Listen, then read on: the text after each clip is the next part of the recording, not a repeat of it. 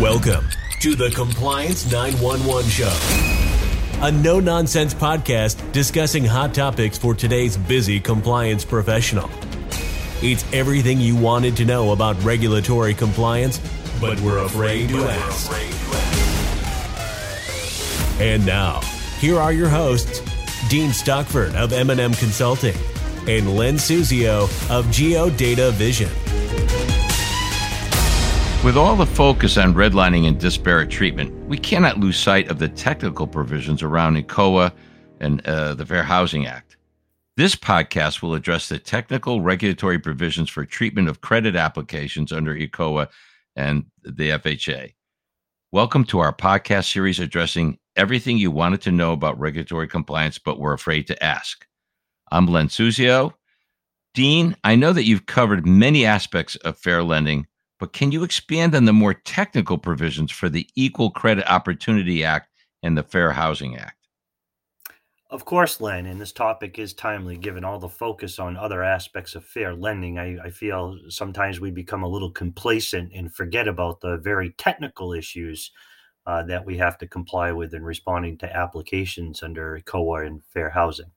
As you know, ECOA, which stands for Equal Credit Opportunity Act, and FHA, Fair Housing Act, deal with discrimination in the lending process. And we often focus on many of the riskier areas within these acts to ensure institutions are not discriminating. However, there are many technical requirements for both ECOA and Fair Housing Act. The first real technical challenge when dealing with ECOA and FHA is with credit applications and the clear difference and distinction between an inquiry or an actual application for credit. An inquiry is when a potential applicant requests information about a loan product and responses are related only to the product information, such as rates, terms, products offered, and qualifying debt ratios. You know, Dean, there is a very significant difference and big implications between an inquiry versus an application. I know an application actually starts the clock ticking for various ECOA requirements. Can you elaborate and tell us what the challenges are between what's an inquiry versus an application? Yeah, fantastic observation as well. And yes, the timing requirements, as we talked about before, the technical aspects of it are very strict as to when we have to respond. An inquiry actually becomes an application for credit when the lender actually evaluates information provided by the applicant, decides to deny or accept the information, and communicates that to the consumer or prospective applicant. Examples of an inquiry are, do you offer HELOCs? Obviously, somebody's just inquiring as to, do you have them, do you not? What is the interest rate on a 30-year fixed mortgage? Do you require escrows on real estate loans? What are the terms of new cars? What kind of information do you need for me to start a mortgage? Do you offer student loans? As you can see, the creditor would provide basic information on product, but does not evaluate any credit worthiness, so the clock doesn't start ticking at that point. I'm going to throw you a little curveball here, Dean. That is, can an application actually be an oral application, or does it have to be in writing? Yeah, no, that's an excellent question. And so let me just clearly make a distinction. We talk a lot about consumer lending, but within the confines of consumer lending, when you start talking about residential mortgage loans, they actually require a written application. That does not mean that you can't have an oral request for credit. So we have to be very, very careful when we're setting our policy to make sure that we clearly make that distinction. In that we may require written policies, but it doesn't mean that you can't have an oral request for credit. Now, with that said, Len, I want to say, I've always been asked this during training. Well, how is anybody ever going to know? Well, when you don't give somebody something that they want and they become aggrieved, that's when it all will resurface. So, and I, look, my banking career goes back many, many years. I remember the branching and the examinations that we used to go through, I don't know, I would say maybe 6 months in advance. This is what used to happen. And I saw this a couple of times with regulators. I always called it old school, but I thought it was quite enlightening. They'd go in or they'd call, let's just say, a branch manager at a local branch. This is in advance of the actual examination. It's kind of the exam prep. They'd call the branch, they'd walk them through a series of characteristics. And those characteristics, based on the response of the individual on the other side of the phone, actually represented an application for credit. And Hmm. based on the conversation between the regulator in the branch or the loan officer at the branch or the branch manager. And so then what would happen is they would hang up the phone and they'd sit back and they'd wait. They wanted to see whether the bank was treating it as an application. And if so, whether they responded in writing to extinguish the clock accordingly. So, as you can see, ECOA includes very, very strict time frames, regardless of whether you have an oral application for credit or a written application for credit, and the distinction of when is it an inquiry versus when is it a completed application. Now, because you bumped me off my game a little bit here, I think it's important to understand when we say an inquiry, we actually have. I like to think of the inquiry almost as an initial request for credit. So basically, we get in a request for credit. So I've kind of pivoted a little bit beyond the inquiry. Now we know that based on the loan officer's responses that we have a request for credit. Well, just because we have a request for credit doesn't necessarily mean we have all of the information required in order to give a Hmm. response of approval or denial. So, does that mean we can just stick it on the back credenza and forget it? The answer to that is absolutely, unequivocally, no, of course not. The clock is still ticking. We haven't done anything with it. So, while we have an application for credit and it may not be completed, we just can't stick it behind us and forget about it because that 30-day clock is still ticking. So, what do? We send them a notification that says what we need, when we need it by. That stops the clock from ticking. And Okay. and what it does is it now puts you into a different, it could put you in a different bucket depending on whether they provide the information necessary. Because if they do, then what you have is a completed application. So now let me get back to these timeframes. As I said, they're very, very strict. So ECUA includes Hmm. very strict timeframes for responding to applications. So once we have that actual request for credit, the regulation requires institution to respond within 30 days of that initial request for credit and 30 days to take action on a completed application. And that always gets just a little bit confusing to some. Hmm. That's for sure. I could tell you I have a lot of clients have stumbled over that topic.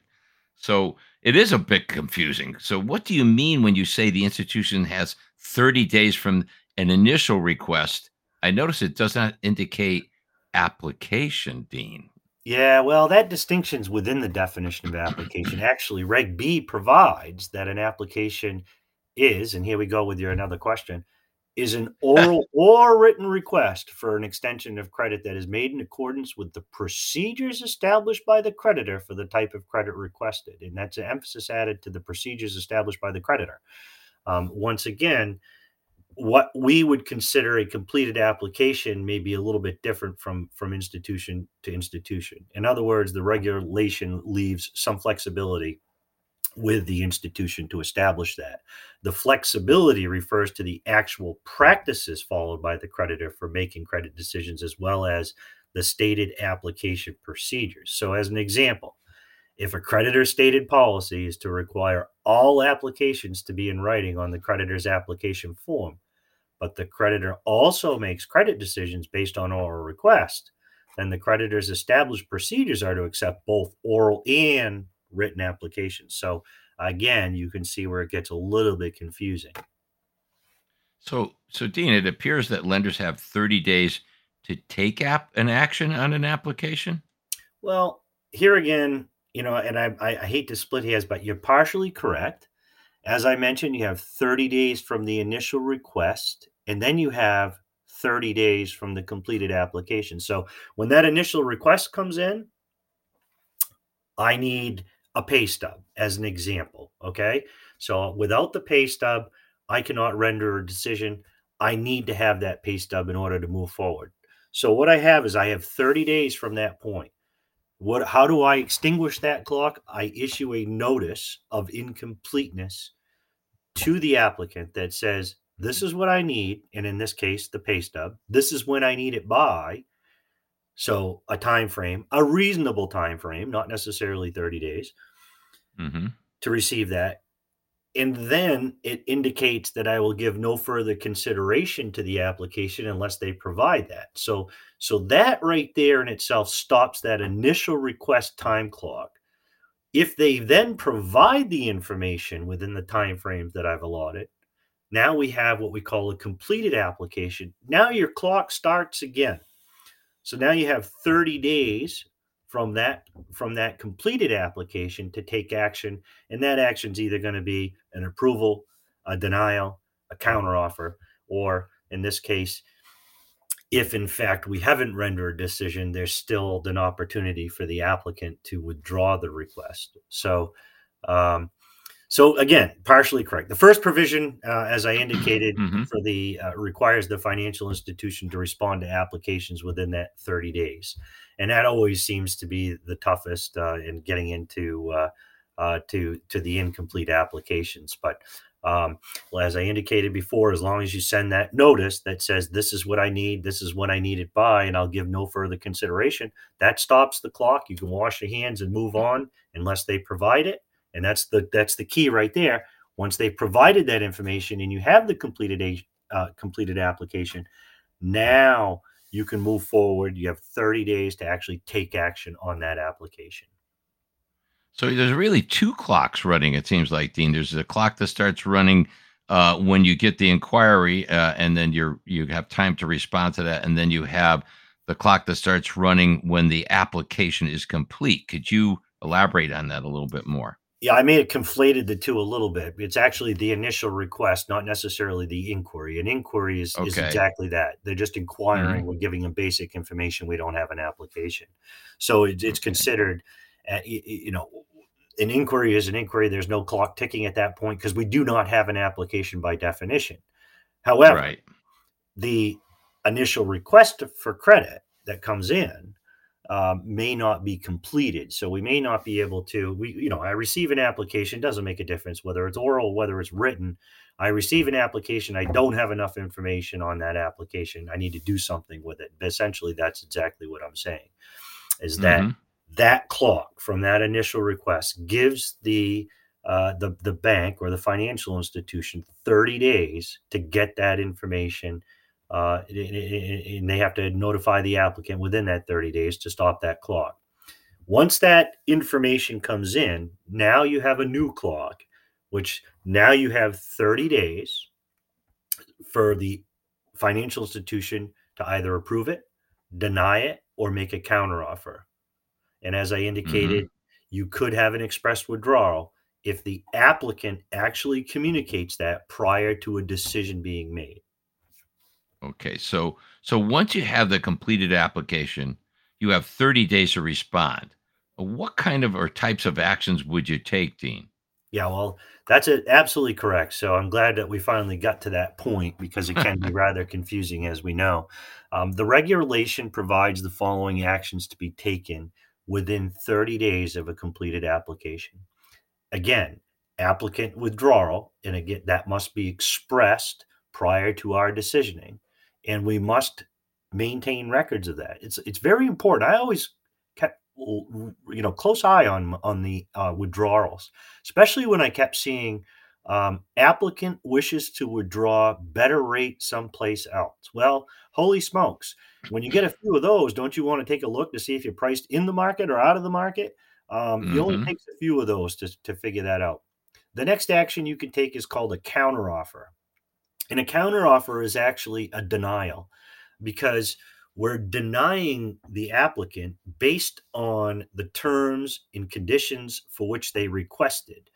And so we're denying them on that, but we're saying, however, there's an alternative. And the alternative is this, and we state what that alternative is. Now, what I won't do today, because I think I'll just add to the confusion, is get into what we call model forms and the use of model forms, because the regulators from time to time do put model forms out there, and those model forms can be used. And I've always liked to break them down in two parts. One is called compliance. The other one is called customer friendly or consumer friendly. And I'll just give you only one example, and that's with the counteroffer. So when you think about a counteroffer, obviously we have to notify somebody that they've been denied. And so the regulation offers an alternative to that. Instead of issuing an adverse action notice to the applicant saying, I'm sorry, we cannot approve on the terms and conditions for which you applied, but here are the reasons why, and then checking the box to say, however, we can offer you credit under these terms and conditions. You just have to you almost step back and think about that for a second. If you receive that type of notice in the mail, do you ever get to the counteroffer? And the answer to that most likely is no, because you're so aggrieved and so pissed, excuse my language, at the fact that they didn't approve it on the terms and conditions that you applied for, that you never even get to the counteroffer. So the alternative is this: what the regulators offer is a single form. Notify them the counteroffer. If they accept it, great, you can move on. If they don't accept the counteroffer, then you have 90 days to go out with the adverse action notice after, and that would stop the clock to notify them why they were denied on the initial request. Okay, so I digress a little bit. Let me finish up. I got two more bullet points. The other action is adverse action. That requires specific written notice to stop the time or the technical 30-day clock from ticking. That says, I'm sorry, we cannot approve your request. It gives all possible reasons up to not exceeding 4. And the reason why I say that is because the regulators do not view it as useful to the applicant to deny them for more than 4 possible reasons. However, if there are 4 reasons evident in the application, you better hit all 4. And the reason I say that is because you can't deny somebody twice for the same request. So if you denied somebody for credit and they came back and said, oh, you made a mistake, that wasn't my credit report, and they were right, and then all of a sudden you crunch the numbers and find out their debt to income is 90%, you can't then deny them because you didn't do it initially. So there's another little quirk within the bullet points as far as action. And then the last but not least bullet point is the approval. And again, ensure that the documentation maintained on how the approval was communicated is there, because that again stops the clock. If you just approve it, then without documenting when you approved it, how you notified the applicant, and all of a sudden the closing date is beyond that 30-day window, then it's really difficult for the institution to prove compliance. So it can be a little challenging. So with each of these 4 actions, is written communication required, or is it just merely advisable? Well, no, it isn't, is the short answer to that question. ECOA requires specific written notification when taking adverse action. And again, emphasis added. A notification given to an applicant when adverse action is taken shall be in writing and shall contain a statement of the action taken. Be careful, though, as we need to make sure that we maintain sufficient records to support compliance and record-keeping requirements. So if we have an approval, we want to see how this was communicated to the applicant and when. And as I indicated before, if you have an expressed withdrawal, again, there's nothing to say, oh, we're going to notify you that you decided not to go through with the application. So that just doesn't make any sense. But still, to meet the record keeping requirements, we have to document who notified us, meaning were there multiple applicants, which one of them notified us, and why do they not want to go through with the request, and document that to, again, support compliance, the date, who called, and how they communicated it to you. So, Dean, are there any other important provisions under ECOA that you want to present to the audience today? Obviously, so many, but we could never. Nobody would listen to the podcast long enough. I'm sure of that. But yes, there are some additional provisions. The collection of what we call GMI. That's government monitoring information. That's race, sex, and ethnicity. It's very similar to HMDA, the Home Mortgage Hmm. Disclosure Act, where they have certain provisions to document race, sex, ethnicity, in government monitoring information for certain transactions. Reg B has the same thing. It's required for any purchase or refinance of the primary residence, and that residence is also securing the transaction. So, in addition to collecting the GMI, regulations also deal with what we call spousal signature restrictions. And I don't want people to get confused by the word spousal. Even though that's how they refer to it, it doesn't necessarily need to be a spouse. But under Reg B, a creditor may not require the signature of an applicant's spouse or any other person other than a joint applicant on any credit instrument if the applicant qualifies for the amount in the terms of the credit requested under the creditor standards of creditworthiness. That's a mouthful. But the rule applies to all open-end, closed-end, secured, and unsecured extensions of credit and business credit. This also requires the financial institution to document someone's intent to be joint on an application. It's quite frankly, Len, an issue that dates back to 1968 when commercial lenders believed that they could require the guarantee of a spouse merely because their assets were listed on a joint financial statement that was presented, even though they were applying for individual credit. So obviously extends back quite a while. And it's become such an issue, it's found its way into the consumer market as well. Now we have to document someone's intent to be joined on an application, typically by signatures or initials on an application. We also have one other thing that I wanted to talk about, and that has to do with rules that exist for providing appraisals or other evaluations. In general, a creditor shall provide the applicant a copy of the appraisal or other written evaluation that they developed in connection with the application for credit that would be secured by a first lien on a dwelling. So the creditor shall provide a copy of that appraisal or written evaluation promptly upon completion or within 3 days prior to the consummation of the transaction for closed-end credit or account opening for open-end credit, whichever is earlier. So a few extra provisions under ECOA, not necessarily dealing with timeliness, but as you can see, there's a lot.